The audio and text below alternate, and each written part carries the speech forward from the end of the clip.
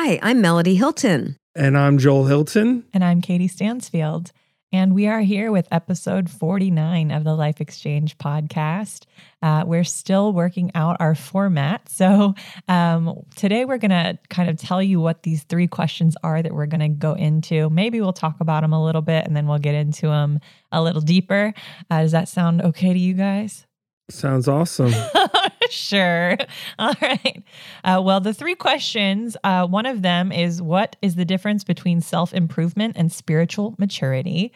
I think that's going to be an interesting one to work through. And then we're also going to hit how do we create healthy boundaries with our parents? So real easy question. Yeah. Especially when your parents listen. I'm doing the podcast with your mother. Yeah. So different dynamics with these questions. And maybe we'll be able to work through some of these things during this episode. So all your long, deep-seated resentments, or and then the third question has to do with generosity and how to be generous when you are just trying to make ends meet, which I think is a really great question. I'm looking forward to talking about that one more. Mm-hmm. But yeah, any opening thoughts? We do want to mention Dr. Melody is just getting through COVID, so her voice sounds a little extra raspy today. Yeah, it's my bedroom voice. She was out in the clubs last night. That's what it was. Hey, I'm healthy. That's the important thing. Yes, you're back in the public. Yeah. Yeah. All right. Well, do you guys have any opening remarks on these questions? No, I look forward to getting into them. All right. So are we just going to start with number 1? Yeah, we're very tasked today, I think.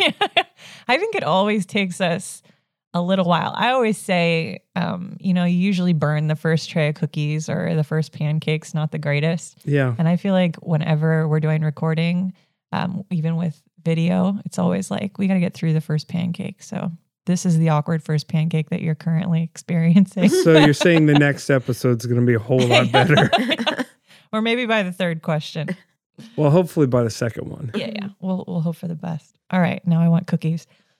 Okay. The first question, what is the difference between self-improvement and spiritual maturity? Is someone, do you want me to start? Start and then I'll come in on that one. Okay. I like this one. Okay. You like this one? Mm-hmm. So again, what is the difference between self-improvement and spiritual maturity? And I think my simple answer for this is that one is with Jesus and one is without him. I think that we often try to separate body, soul, and spirit. We try to make some things more spiritual than others. But to me, spiritual, and when we're speaking about, godly spiritual, is just doing it with the Holy Spirit. It's doing it with him first. And so to me, doing, working out, taking care of your physical body can be just as spiritual as, your daily devotional time, if you are keeping him in the center of it.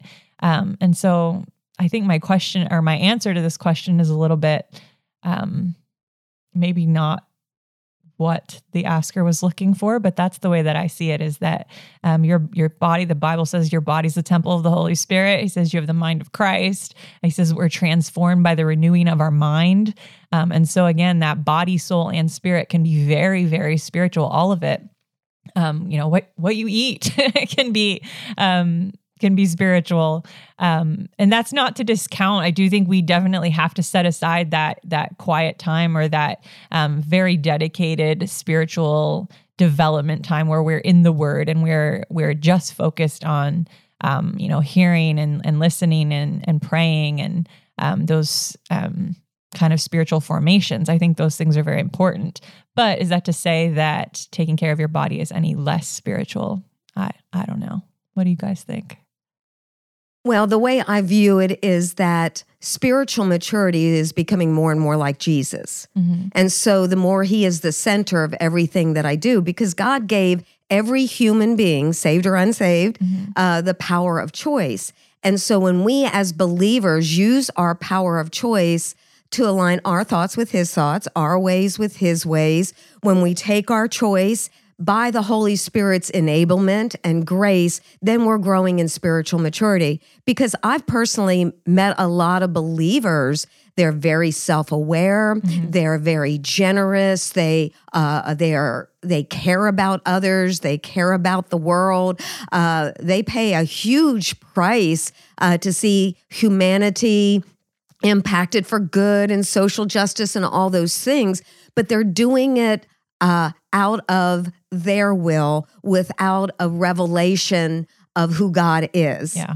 And so I don't even believe that they're doing it selfishly. I believe that God put in our very DNA to be validators, to be those individuals who care about other human beings. And there's just some people who are very self-aware that you would think, oh my gosh, I can't believe they're not a believer because of the way they act. And I've seen some Christians who love the Lord, but they've not grown in spiritual maturity, and they might act more not like Christ than some non-believers. So I think so many things go back to our choice. Yeah. But spiritual maturity is when I take my choice and I submit it to the will, the way, the plan, and the purpose of God. That I just don't make decisions because this is the right thing to do, or I want to be a good person, but I'm making this choice to really honor my God and to expand his kingdom.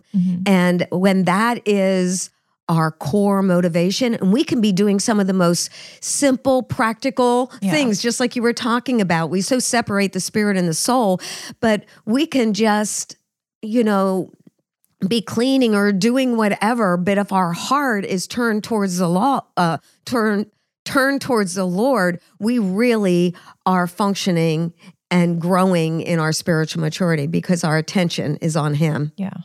Yeah, I'm going to probably echo a lot of things that you guys have already said. So what is spiritual maturity? And the first thing I would say, it's being conformed into the image of Christ. Yeah. It's also having a firm grasp on the elementary teaching or the elementary doctrines of Christ.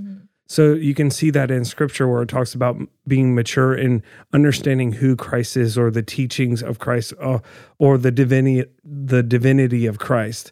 It's also producing fruit through the connection of the Holy Spirit. So as we mature, or as we spiritually mature, we're going to manifest the fruit of the Spirit.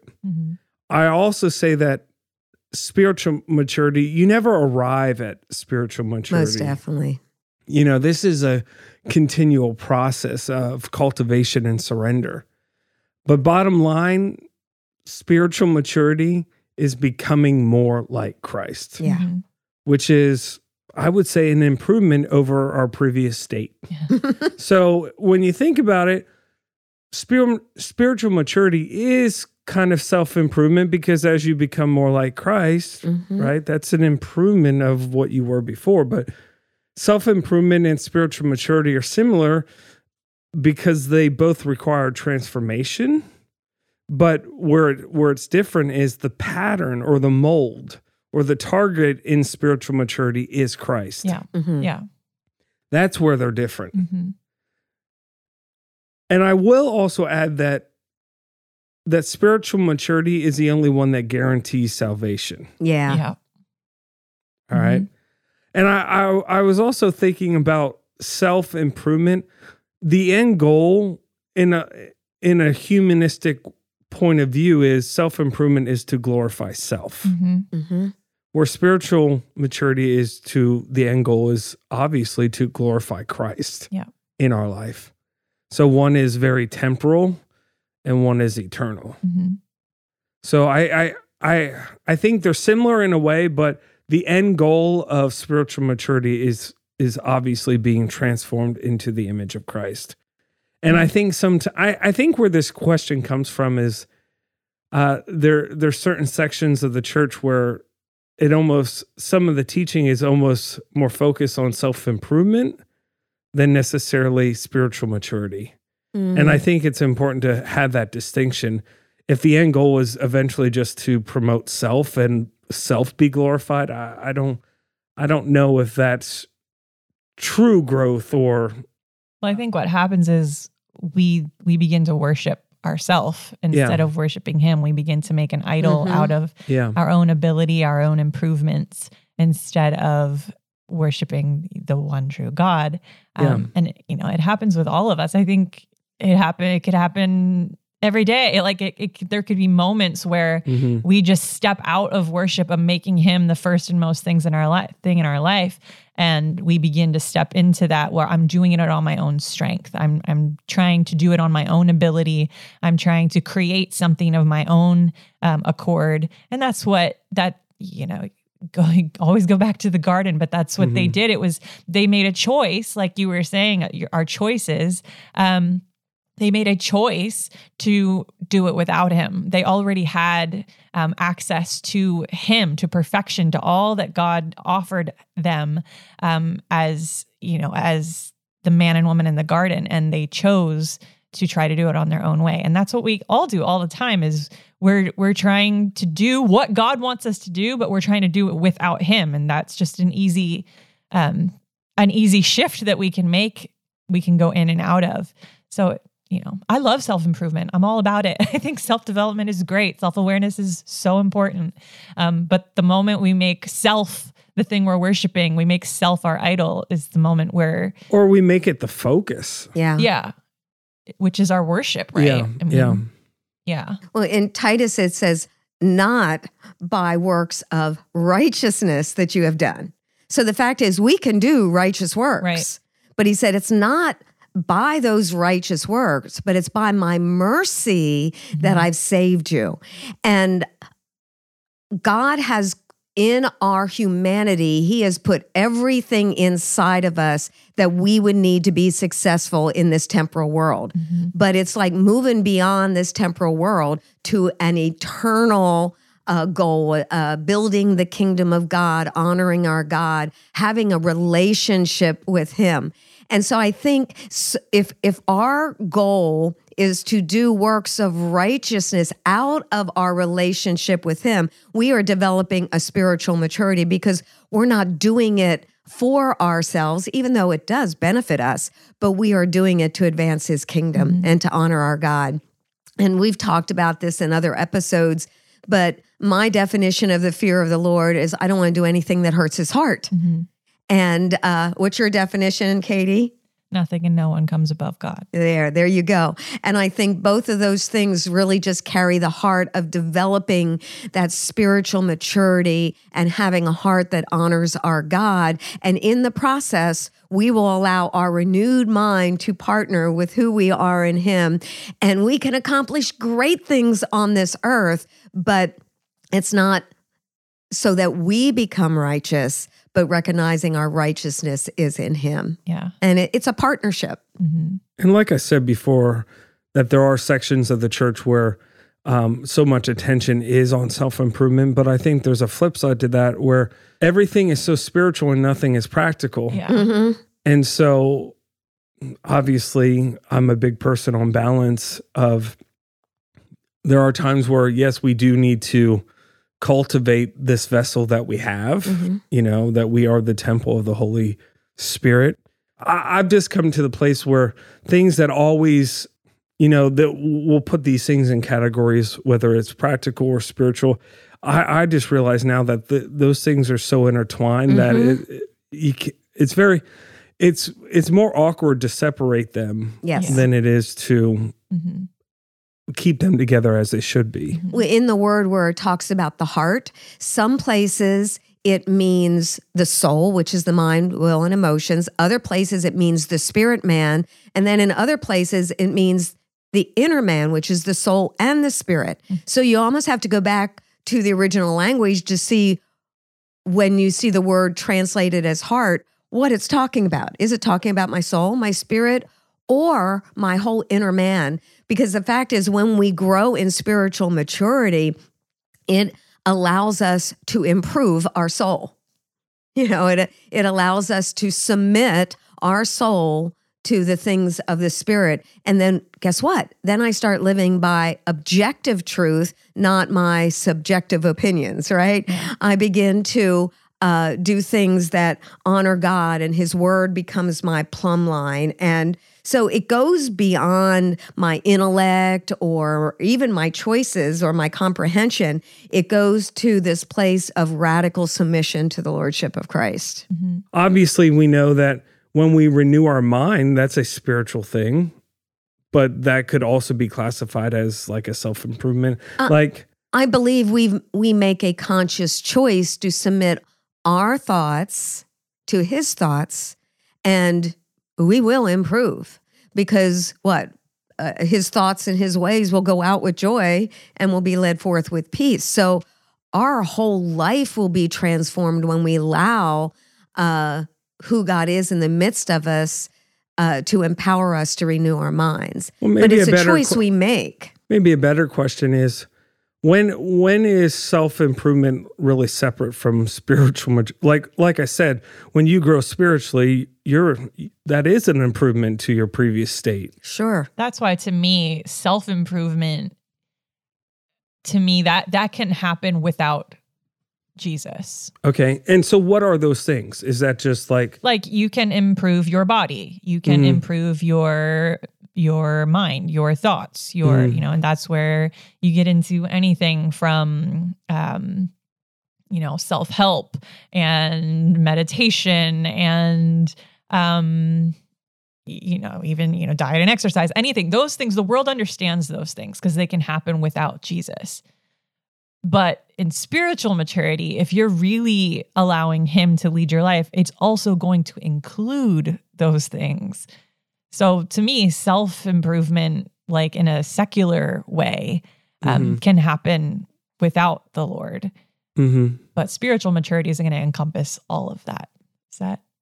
So is it maybe doing some of the practices, but it's always led by the Holy Spirit? Is that what makes it more of a spiritual maturity thing? Maybe self-improvement is being that lifelong learner. And so that can be in spiritual things, but it also can be in the development of skills and abilities and education and all those things. And all those things can be tools that we can use to build the kingdom. But the fact is, it's a choice I make because I need to learn this skill. I mean, we're going to accomplish. The more I understand about social media, the more I can use that as a great tool to advance the kingdom, right? To advance, the thoughts and the ways of God, on social media. But I've far from arrived. I'm like a low man on the proverbial totem pole when it comes to, all those things. But the more I learn those things, that's a self-improvement. But it still goes back to the very core reason why I believe I'm on this planet. And so I partner the spirit and the soul together, but I have to, I get these certifications so I have greater measures of tools in the marketplace arena. That's really self-improvement because once I improve my skill sets and my abilities and my intellect, then I have a whole lot more tools to be able to impact my spheres of influence for good. Now, for me, my motivation is to expand the kingdom of God. But anybody, any person, believer or non-believer can continually improve themselves. There's people who have multiple doctorate degrees. They're just continually improving themselves, which is awesome. I think we should all always be working to improve ourselves. But at the end of the day, they could die and and go to hell with all of their degrees because while they were improving their self, their spirit was not maturing. Their spirit was decaying. And I'm just thinking of the scripture, man should not live by bread alone, but by every word that proceeds out of the mouth of God. Like, can a human being live? Now, we're not just talking bread, but food. Can a human being live with food alone? Yes, that's what your body needs to survive. So what makes it separate or what makes it different is that it's not just about the natural things. It's not only about that self-improvement. It's that partnership. It's his breath. It's his life, opening us up to eternal life, not just the temporal things of this world. I guess what I'm thinking of is, self-improvement in some ways can be like have a negative connotation in the church world. Which if the end goal is self-glorification, yes, I would say that's not good. But if it's always in partnership with the Holy Spirit and the end goal is to glorify Him or have Christ manifested in and through you, those things really partner together. They're the same thing. As you become like Christ, you are improving. Yeah. So I think where it gets funky or where it can get off is where self-improvement becomes a goal where self is exalted above your relationship with Christ. Well, and especially like in leadership and in church leadership, if you're excluding Him, then are you just really actually making people that look like you instead of people that look like Him? That's good. That's so true. Like, as a leader and as a leader in ministry, the goal is never for people to be following me. It's for them to be following Jesus. Yeah, that's really good. Well, okay. Are we wrapping that question? Did we satisfy like what you were after there? Yeah, I think the biggest thing for me was, the contention between, is it okay? Like the struggle or the conflicting ideas of self-improvement and spiritual maturity. Are they together or are they separate? Those were the kind of topics that I wanted to kind of hit, and I think we did. Yeah. Did we answer it extensively? I don't know, but yeah, I could say more, but I think it would just be repeating the same thing. So we'll just move on. Yeah. All right. Well, our second question for this episode, if you remember what it is, we're going to talk about. And this is a question someone wrote in. Is it possible to create healthy boundaries with your parents? How can I communicate my boundaries in an honorable way? So as the parent in this discussion, is it possible for a child to create healthy boundaries with their parents? Well, I think we have to look, is this child a child? Yeah. Or is it an adult? So are we talking about two adults, me with my mom, you with your mom, Joel, or are we talking about you with your children? So I think it's a different set of guidelines or structure or way to view it. So if we're talking from an adult to adult perspective, I think respect should always be shown. I think honor should always be shown. But the relationship with two adults is there should be absolutely no control on either side. So, Joel, if I step in and try to control you as a mature adult man, then you need to draw a boundary and say, I love you, Mom, but really it's none of your business. And you might not say it that bluntly. You probably could to me. But there has to be boundaries because you think as a parent, your goal is to raise up a mature individual that is going to release who God's called them to be, right? So that they are free to honor God and become all that He's created them to become. So there comes a point and time in that child's life when they are no longer a child. When I was a child, I thought as a child.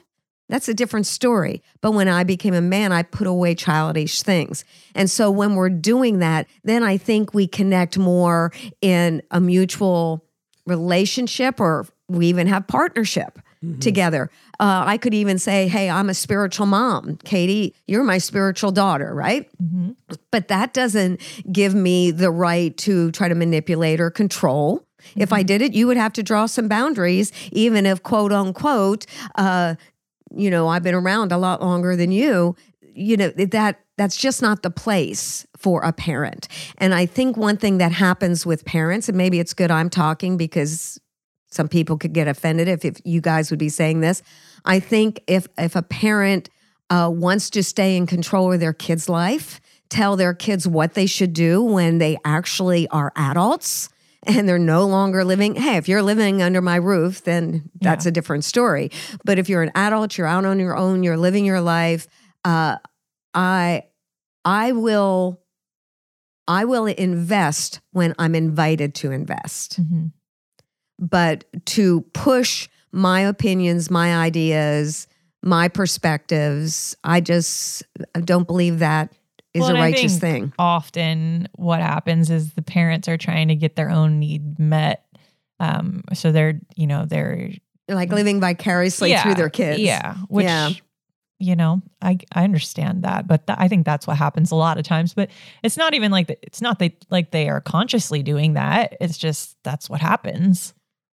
Well, if they'd be as self-aware, they would probably be aware. I mean, honestly, a majority of people are not that self-aware. So I don't know. On the flip side, though, however, sometimes a son or a daughter could feel like it's their responsibility to heal mom or dad. Mm-hmm. And I think that's a boundary they have to draw because they don't have an ability to heal mom and dad. If mom and dad invite them into their lives and say, hey, what's your opinion on this? Like, I'll pick up the phone and, hey, Joel, what do you think of this? Like, he's like my wisdom guru. I lean on Joel's wisdom for so many things. I invite him to speak into my life. Yeah. And that's beautiful. But if he would feel like he has this whole objective in life to try to fix up his messed up mom and he tries to push that on me, it will not build relationship. And it's really not his place because a child can't fix a parent, unless they're invited to do so. So when we're dealing with adults, it's a matter of permission. It's a matter of relationship. It's a matter of mutual respect because we're dealing with one adult to another. What would you say to a parent that feels like their role will always be like that mother or father to a young child? Like, no matter how old they are, like... Well, I don't think that's even biblical because if you think about God created us, but he never took our free will. Mm-hmm. I mean, he actually let the man and the woman sin in the garden. Yeah. He could have stepped in there and overrode that really quick. He could have driven out that serpent to protect his kids, but he wanted them to make their own choice. Yeah.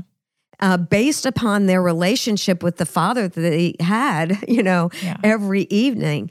And so I just think what you tolerate will dominate. So I think you just have to have respectful, healthy, godly conversations where it's going to take courage maybe to communicate, hey, I love you, mom and dad, but I'm married 20 years now. I've got 3 kids. If I need your counsel, I will ask.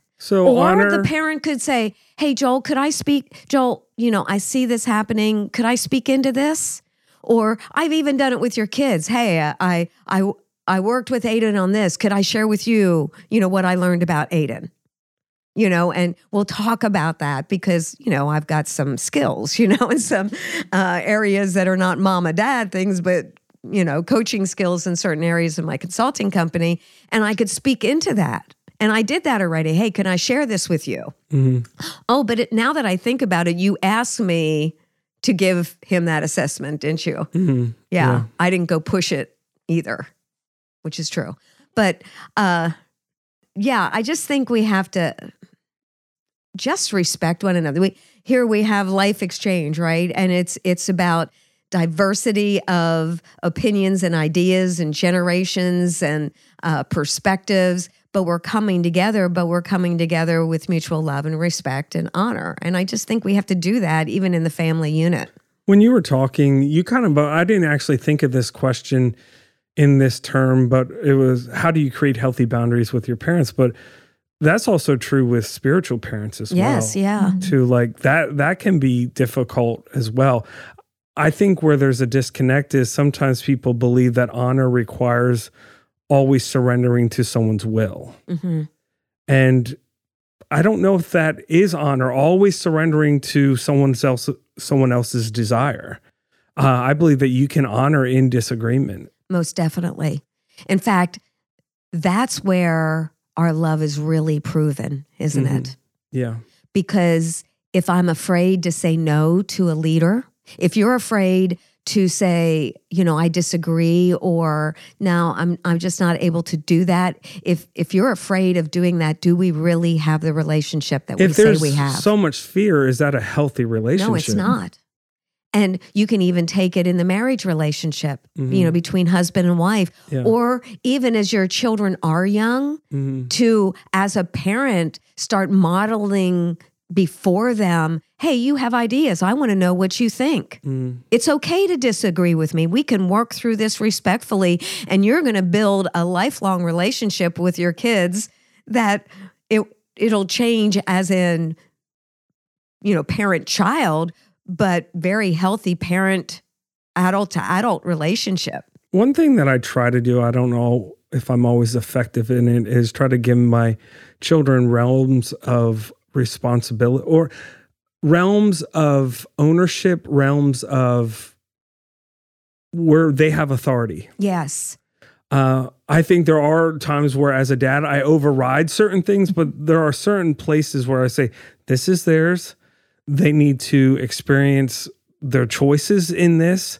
And so at least I'm trying to cultivate that now because like I tell my kids, once you're out of the house, me speaking into things is going to be by invitation. Yes. At least that's how we do it. I don't know. Yeah. I do think you guys, your family culture is like this picture, this model of this healthy dynamic of being able to do that. I think a lot of people don't have that. Yeah. Well, maybe this is a very good question to ask, because if it becomes a matter of dominance or manipulation, or my kids will meet my needs, if Joel doesn't visit me, I can't survive without that's just not healthy. And that's but it is reality for a lot of people. Codependent people, maybe. Yeah. I don't know. I mean, it's just, there's so many dynamics of, it could be a fear of, I don't want to lose my adult child. And so I'm going to continually need them to be in my life. So I'm just going to continually ask them if they can do this, or, I'm going to, and it's not always conscious, but that there could be an underlying fear of, I don't want to lose them. They're an adult. They could go, they could leave me. They could move away. They could get married and forget about me. All of those dynamics can come into play of fear of losing your child, especially if your child has been your world for the past 18 plus years.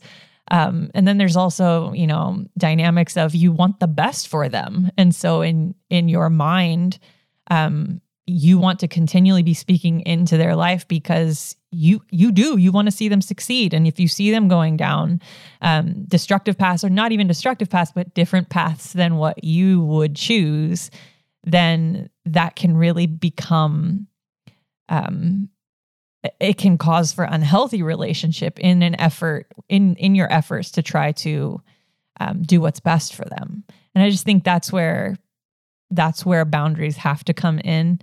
I know for me, years and years, like long time ago, but I looked at the commandment that says, honor your father and mother in the Lord, for this is right. And then it's the first commandment with a promise. And so I used to look at that scripture and go, okay, honor your father and mother in the Lord, for it is right. And I used to go, God, how do I do this well? And then that word honor, the root word is heavy. Like it's the same, it's used with glory a lot of times. So it's not something to be taken lightly. It's not just like, love your parent. It's honor. It's a heavy word. It's and it's a commandment, and it's a commandment with a promise. And so I really used to hold this going, God, how do I do this well? Yeah. Especially in moments where we didn't see eye to eye, or it almost felt like there was real conflict there. And so I used to go and say, God, how do I do this well? And for me, boundaries, and not just for me, for everybody, boundaries help you to be able to honor well, because it allows you to say, whether you say it out loud to them or whether you just say it in your heart, you say, okay, this is an area where I am going to, I'm always going to keep my heart respectful. But in order for me to do that really well, I have to draw some lines and say, this is not an area where I can go with my parents, or, I just put that boundary in place. And it wasn't even always a spoken thing, but doing that, because sometimes even as a child, you think, well, they're my parent, I have to let them into every aspect of my life. Well, if you're an adult, you actually don't. But being able to make those boundary lines, and to me, that made all the difference in me being able to still honor them and take that commandment very seriously. But to also keep my heart healthy so I didn't turn against away from them, because that would never be what I want to do. Actually, as you were talking, it was reminding of me with my mom at this point in time. She's 98 years old in a nursing home. And prior to that, I was her primary caregiver. And it was like the roles were reversed. Yeah. And she even told me one day, she goes, you know what? I knew you were coming in and I was thinking, Mama's coming. She goes, no, this is Melody. It's not my mom, but it's almost like this role reverser, because I'm the one investing and caring and nurturing. And see, I think that's a huge part of honor, because isn't it true that the stronger always supports the weaker? Isn't that right? And so it's not just physical, it could be emotional. Yeah.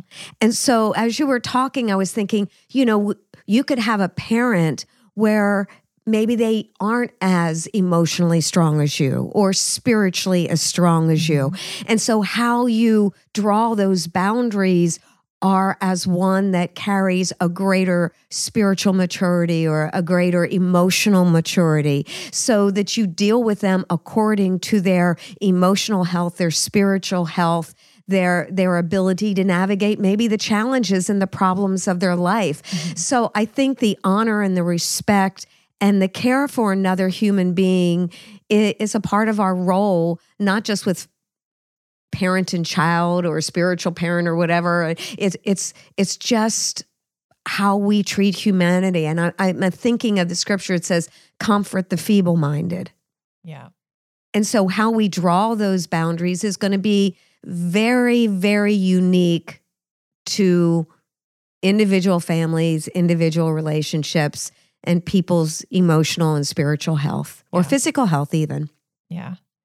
And I think when it comes to that boundary work, for me, it's helpful to do that not in the heat of the moment, when I'm triggered or when I'm feeling like I just want to lash out and shut someone out of my life, parents or otherwise.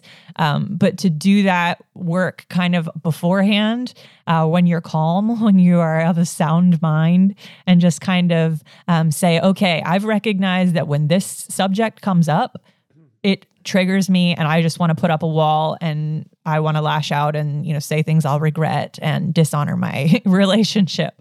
And so if you can say, okay, well, that's the area that is the problem area, then I can say, okay, well, clearly I need a boundary in that area. So right now I'm going to just set that boundary that I don't go there with this relationship. And then if you need to communicate to that person, there's different ways you can do that honorably, so that it doesn't get to that place where the button is pushed and everybody is just in their emotions.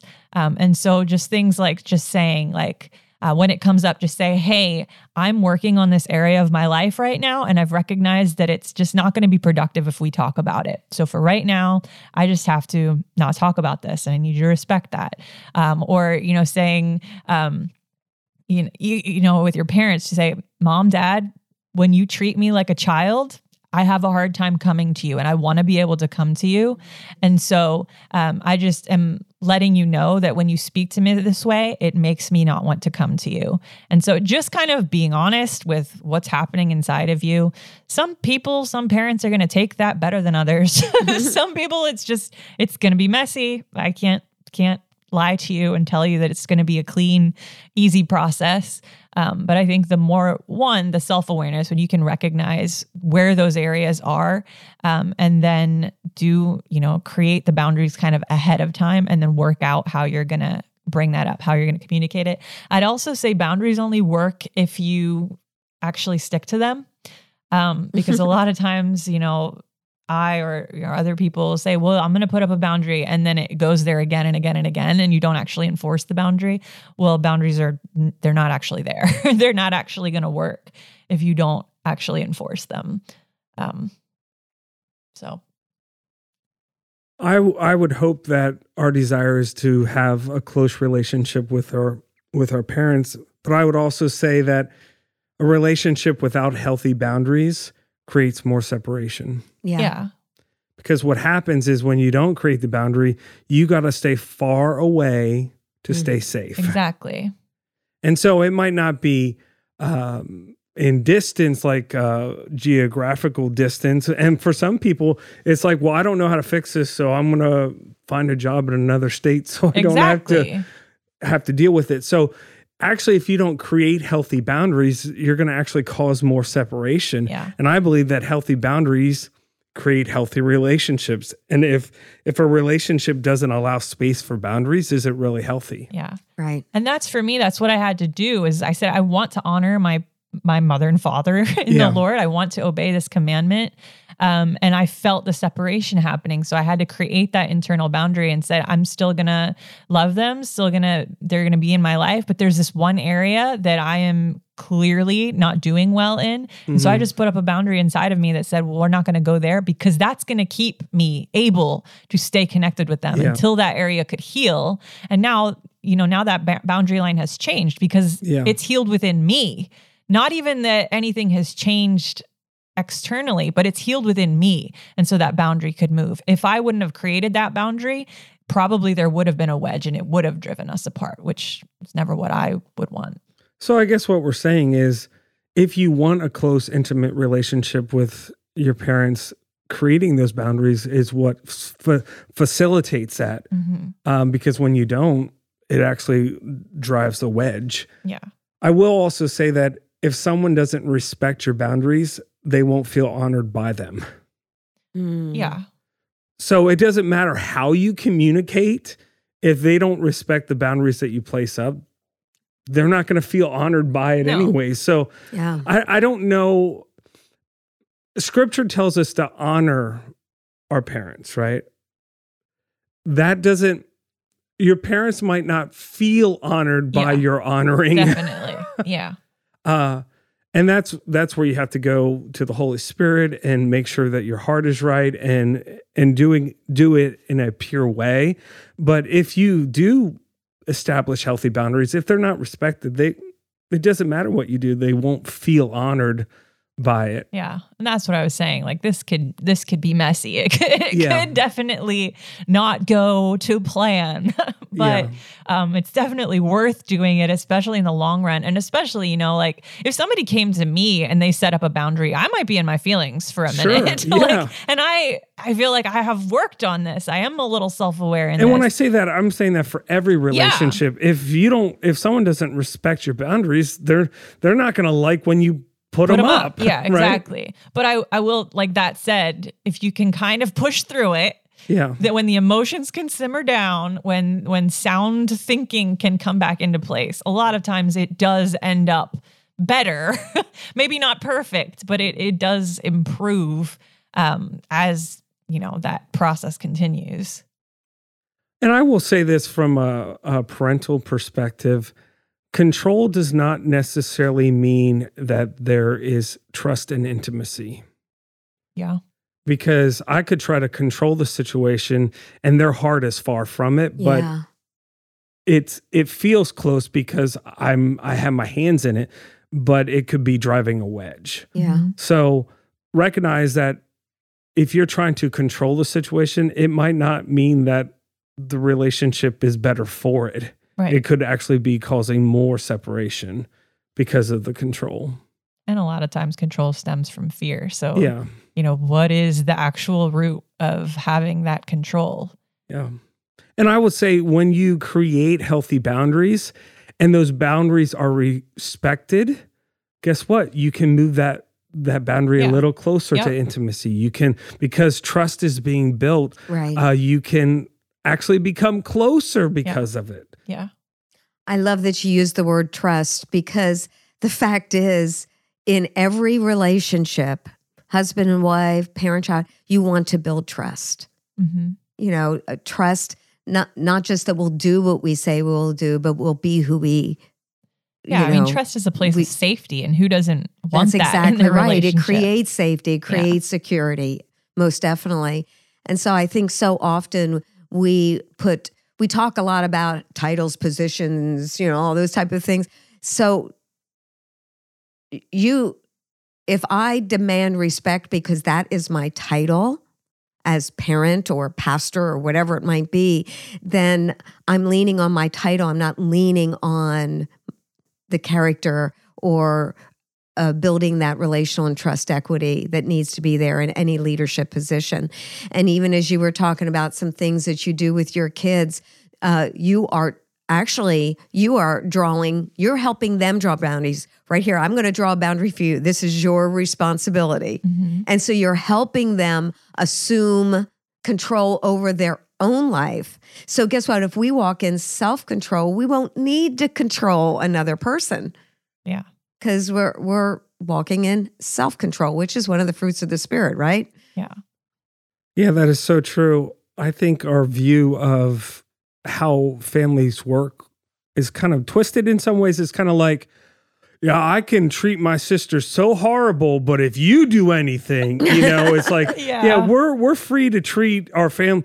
Like, it should be the opposite. Like, one thing I tell my oldest son is like, treat your sister well, because she will be on your side. She's with you forever. Yeah. Like, cultivate that relationship. It's kind of like in our society, it's like we get a pass to treat our family terrible. Yeah. That should be the safest place in a healthy, in when it's working well. Yeah. Wow. And one of the ways that you create an environment like that is to put up healthy boundaries. Yeah. I want to share one story. It's kind of switching gears, but the same thing is it was years ago, and there was a young man. He was on drugs, and it was just a messed up young man. He was about 16, 17 years old, and he gave his life to the Lord. Mm.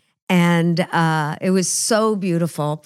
And he started coming to church. And then his parents freaked out and said, "You may not go to church." Now, they never stopped him from going out and doing drugs, but they said, "You can't go to church. You can't do that," and got real strict. And they drew this line. And so here it is, a parent child. He is living at home. And he says, "What do I do? What do I do?" Yeah. So long story short, he made a decision that he was going to love and honor his parents, but he was going to go to church because he was going to obey God and just let the chips fall where they may. And he just would disobey and he would come to church. Now, religion says you obey your parents in everything, but his heart was so turned towards God. He got delivered from drugs. He was transformed. It was so beautiful. But within about a month, his sister came. Yeah. And she got saved. And then they saw this change in the sister. And mom and dad came and they got saved. The bottom line is the whole family came to the Lord because the young man put Jesus first. And he knew in his heart that the God who set him free from drugs has got this with his parents. And it ended up well. Yeah. But he didn't know that before he started. And my brain was going tilt, like disobey your parents. Oh, you can't disobey your parents. But I let him make the choice. This was his life and it worked out really well. But that was like this huge, powerful wake-up call for me of saying, do we make this carte blanche thing that whatever mom and dad says we have to like, or what a spiritual parent says, we have to walk in blind submission. And the older we are and the more mature we get, God never designed us to walk in blind submission. And Joe, even I think about Maxwell when he was little, when he was 2-3 years old, and he would, have these emotional hijacking moments. And you said, okay, Maxwell, you got a choice. So at 2-3 years old, you were saying, you've got a choice. And he would, not all the time, but he would calm down to find out what his choices were. So when you're giving someone power and they learn how to make choices in healthy ways, we can even see a little 2 or 3-year-old make a better decision when we, instead of controlling them, show them that they hold the power of choice. Yeah. And I just don't think society has done this well. So thus this question has come up, right? Yeah. And so we probably have gone a lot farther on that than we planned, but it's a really, how do you even unpack this all in a little episode? Well, I think that was a good illustration or example for that question. So let's move on to the next one. I know that Katie, you said that you had a few things to say about this one. But the question is, I desire generosity, but I struggle to pay my bills. How much should I give when I'm stretched so thin? Yeah, I think I love this question for several reasons. One, generosity is a high value of mine personally. And so I just care about it. But on the other side, or another reason why I love this question is because it's a very honest question. And it's a very real question for a lot of people who do want to give, whether it's want to give, to your church, or you want to give, you see everybody's always asking for help or support. And they're great causes and you want to be able to give, but practically speaking, it's just not always feasible. And so I look at this question with a lot of compassion because that I recognize that is a real reality for a lot of people and definitely, myself at times as well. And so I always look and say that I believe we all have something good to give all the time. That doesn't have to be money. That can be a lot of different things. That can be your time. That can be your energy. It can be just your attention. It can be, creating awareness, prayer. It can be your skills, donating your skills, donating something that you have. It doesn't always have to be cash. And so just having that mindset of I always have something to give, because I think if you go into it and you might have nothing in your bank account, but if you can still approach it with the thought of I have something good to give, I just have to recognize what it is. Yeah. Whether, you ask the Holy Spirit, say, Holy Spirit, what do I give? Just recognizing, having that determination in your heart that you do have something to give kind of keeps you out of that poverty of lack, just even in your thinking, even though it might look true in the natural that you don't have something or you don't have money or goods or even time, you don't have. Instead of going at it as I don't have, going at it as I do have, I just have to figure out what that is. So to me, that can be really important just to have that mindset. Another thing is don't compare yourself to other people. I think that's really huge in this because it can really just lead to, comparison and condemnation of, well, I don't have, I'm not good enough, all of those questions. So I just say, don't compare yourself with another. I always love the scripture where it talks about the widow who gave her 2 mites and how the Bible says that here's all these big leaders, these wealthy men were piling on these bags of gold, and all she had was 2 mites, these 2 coins that she could give. And that parable, he's praising her. He's saying she gave more than all of the riches of all these wealthy people. And so being obedient to the Lord, don't compare with what somebody else is doing. Just be obedient and give. I know for a long season of my life, I just made a decision I was going to give in every offering. And if you're in the world that we're in, conferences, seminar, like there's a lot of offerings, just a lot of plates being passed. And so when I made that decision, I didn't say, well, I'm going to give $100 every time. I said, I am going to give every time an offering comes. So sometimes it was $100 and sometimes it was a quarter, but my decision was, I'm going to give. So don't compare yourself with others. And always obey the Lord. There have been times, not every time, where the Lord has asked me to give more than I had to give. And I was obedient, and obedience to the Lord will always benefit you in great ways. But that was when the Lord spoke to my heart, and I knew it wasn't a person that told me to give more than I had. It wasn't all the time. I wasn't living foolishly, but when you obey the leading of the Lord, no matter what it looks like, then that is a step of faith that I believe He's going to meet with His own generosity and His own abundance, making sure your needs are met.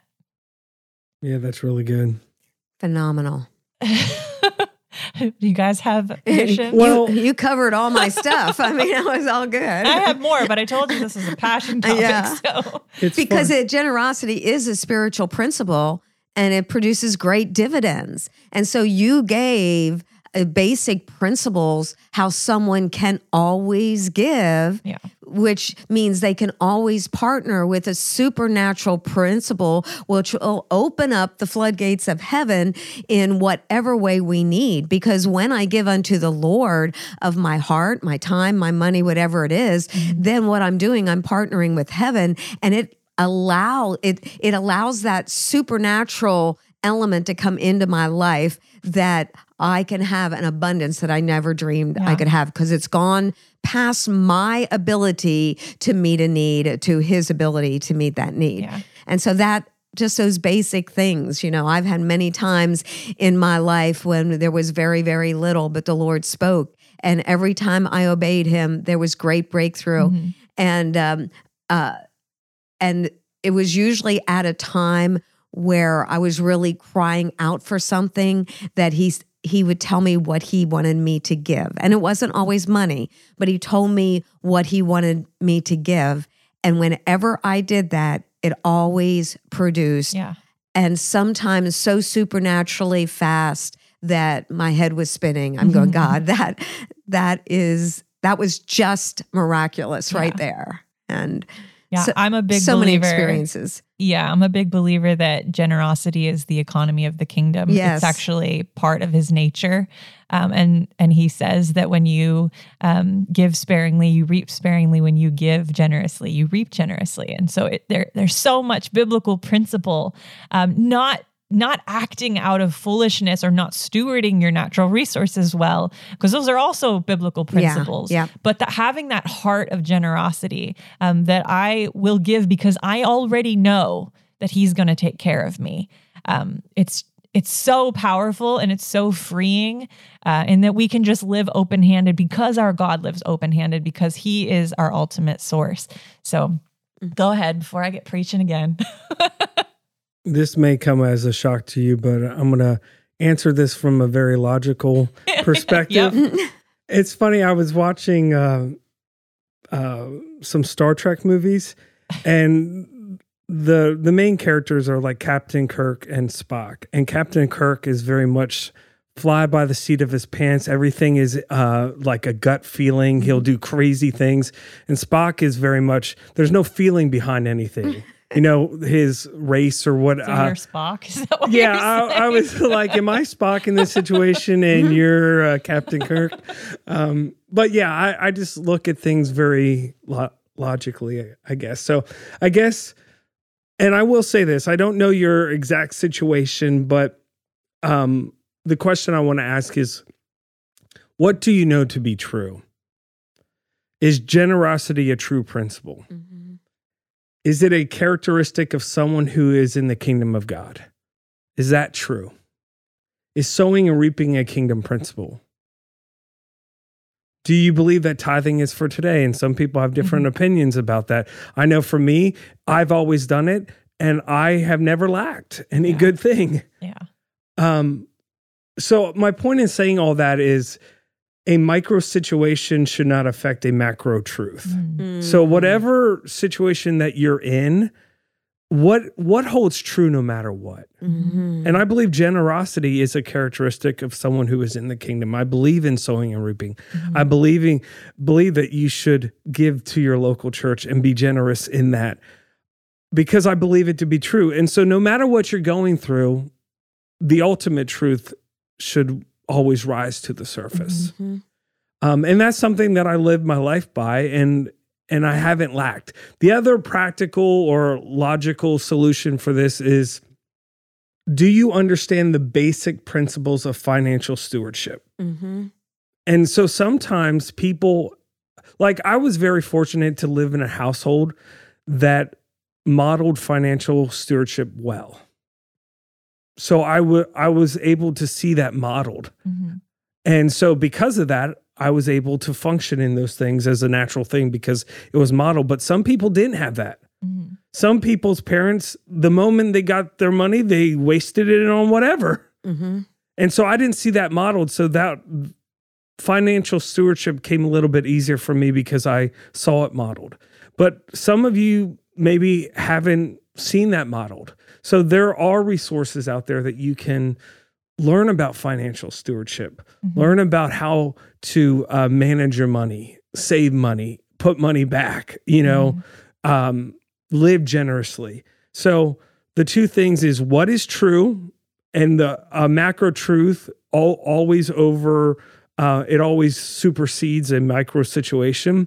And the other thing is, I encourage you to get some financial literacy if you don't have it, Mhm. to grow in those things. There are plenty of free podcasts that are out there.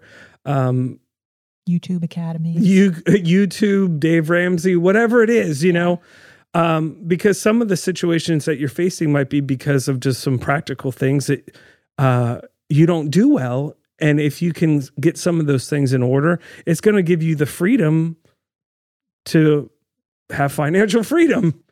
And so those are the two practical things. And now, Captain Kirk, go ahead and Thanks.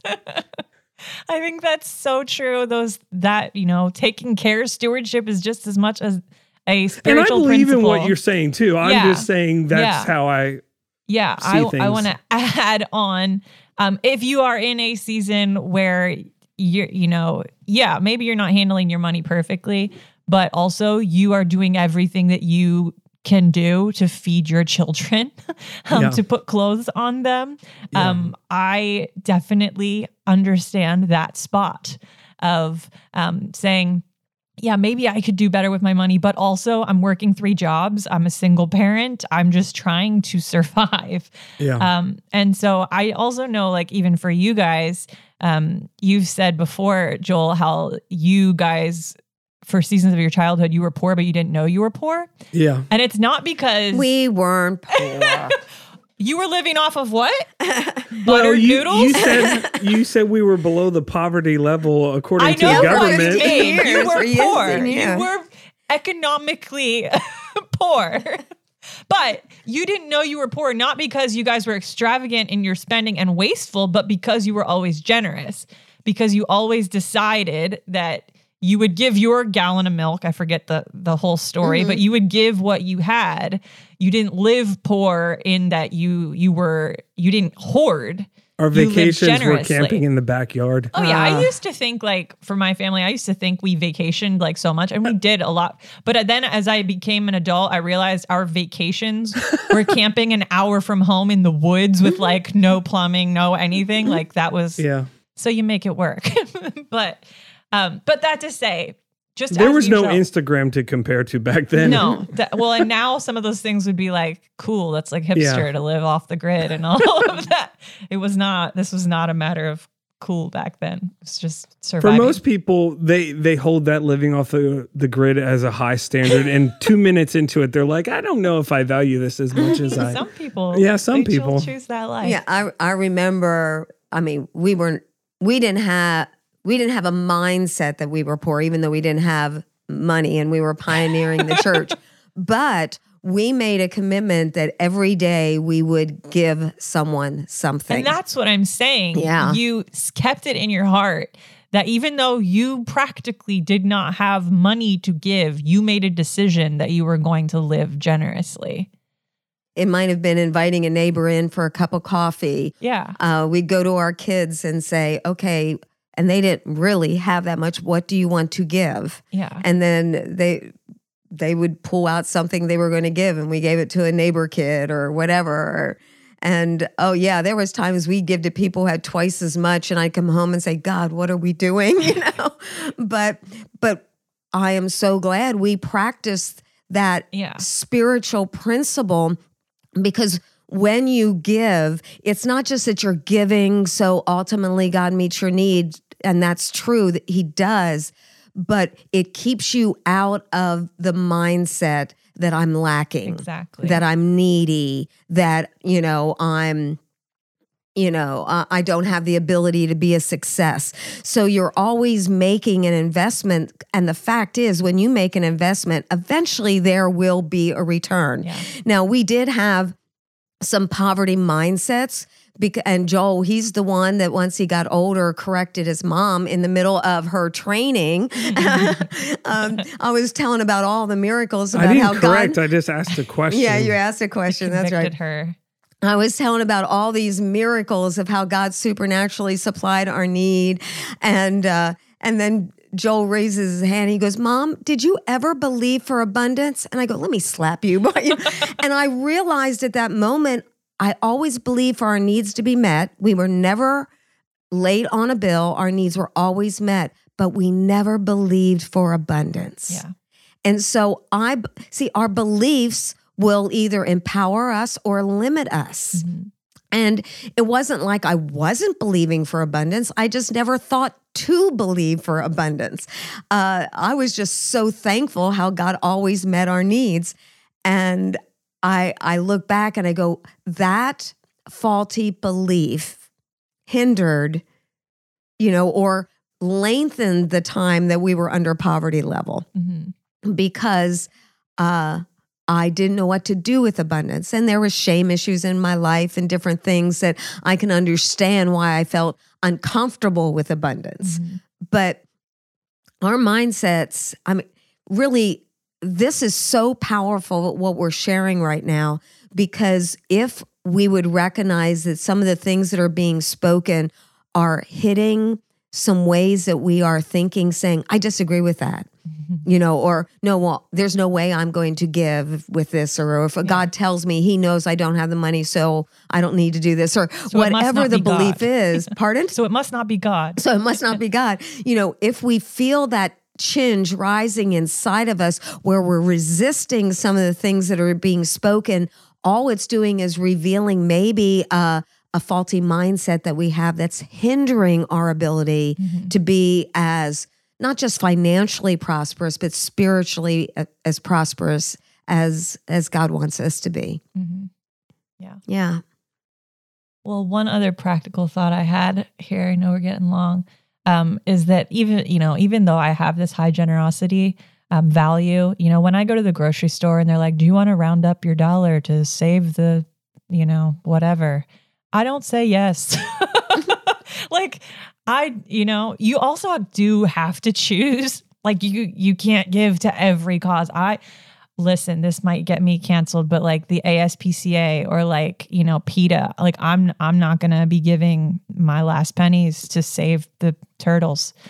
Animals are great. God made them. We're supposed to care about them. But if I have a choice, I'm going to put what I have into areas where I have value for them, or where I want to see fruit in that area.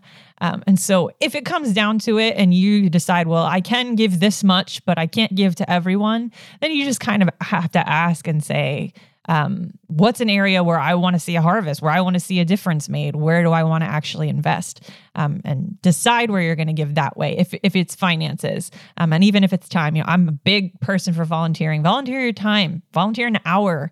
The other day there was this little business that started in our community, and I didn't have, and they're not asking for money. It's a business.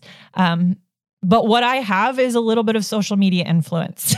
So I went and I took a bunch of pictures and I posted and I tagged them and it got like 100 shares. So what did I have to give? I had a little bit of influence. So whatever you have to give, That's awesome. Just be creative with it. You always have something. You have more than you think you have. Awesome. All right, Spock, you got any closing thoughts? Live long and prosper. Oh, gosh. Nerds will get it. What are you suggesting? I'm saying I was kind of surprised when you were like, I've been watching Star Trek movies, but summer, Netflix can get a little strange in the summer, I guess. Yeah. All right. Well, those are the 3 questions that we have today. As a reminder, you can send in your questions by emailing us at lifeexchangepodcast@gmail.com or sending us a message on the Giving Light Facebook or Instagram. And we will see you next week. Thanks for listening to Life Exchange. We'll be back next week with more conversation on topics of life and leadership. Until next time, be sure to check out our website at givinglight.org, where you can learn more about our church and access loads of resources to help you grow in your walk with God and people. If you like what you heard today, we'd be grateful if you would leave a 5-star review and share with your friends. Be blessed. Remember to shine your light and have a great week. Thank you.